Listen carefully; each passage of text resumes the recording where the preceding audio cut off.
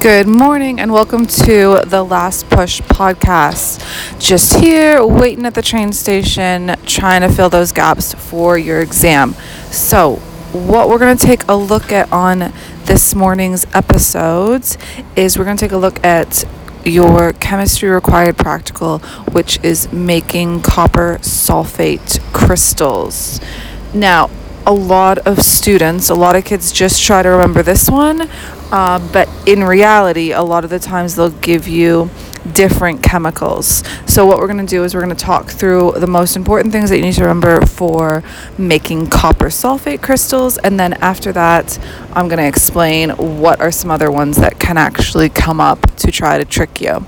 So, first thing you need to know, copper sulphate, it's a derivative and it's trying to make you actually think of what acid is being used. Sulphate starts with an S and it sounds like sulphuric acid. So you need to try to remember 3 different types of acid. Sulphuric acid is the one for this practical. So copper sulphate crystals are made with sulphuric acid. And the second thing you need to try to remember is the alkali or the base that you're going to add to the acids, and that is going to be copper oxides. If you did this in lesson, it's a black powder. So what you need to first start thinking about doing is you're going to mix these two. I always tell my students to try to use 25 milliliters. So measure out 25 milliliters using a measuring cylinder of hydrochloric acid and put it into a 100 ml beaker. And then you're going to add copper oxide powder in excess. So you keep adding it in until it no longer dissolves, and you even add a little bit more after that.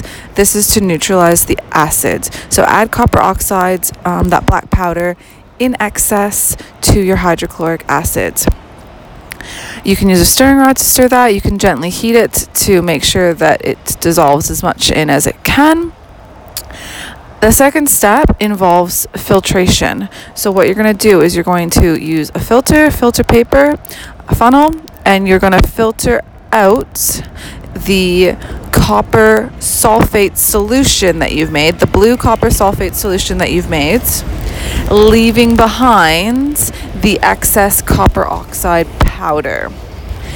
And what you want to do is you want to filter that into an evaporating basin or evaporation disc.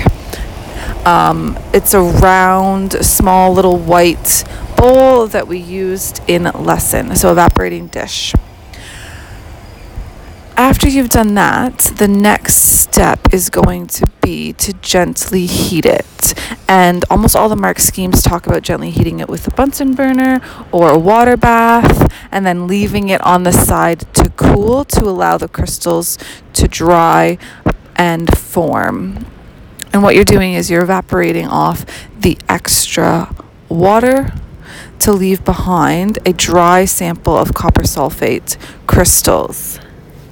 So that's your method, but a lot of times they will give you different metals or different acids. So, for example, if they give you calcium carbonate or calcium oxide, that would be the solid that you'd add in excess. Okay, so it could be any metal oxide or any metal carbonate. So look at your periodic table, anything from group 1, anything from group 2. So it could be lithium oxides, it could be potassium oxide. You can make any sort of crystal with any group 1 metal, group 2 metal, any transition metal, if it says the name, and the name is a metal oxide or metal carbonate. Then the next thing you need to know is your 3 different types of acids. So you've got hydrochloric acid, sulphuric acid, and nitric acid. So if you have, for example, calcium nitrate has been made, that salt has been made using nitric acid. If you've got calcium chloride salts have been made using hydrochloric acids. We've already gone through the sulphuric acid, so anything that's got the name sulphate after it is coming from sulphuric acid. So those are the 3 different acids that you may be quizzed on or tested on your GCSE exams, and the method is always the same. So you add the metal oxide or the metal carbonate in excess to your acid, either hydrochloric, sulphuric, or nitric acids. Then you need to filter out the excess metal carbonate or metal oxides, and you've got a solution in your evaporating dish. The last step is always heating whatever the solution is in your evaporating dish up to form the dry crystals. So you do that using a water bath, or gently heating on a Bunsen burner, or leaving it on the side to cool.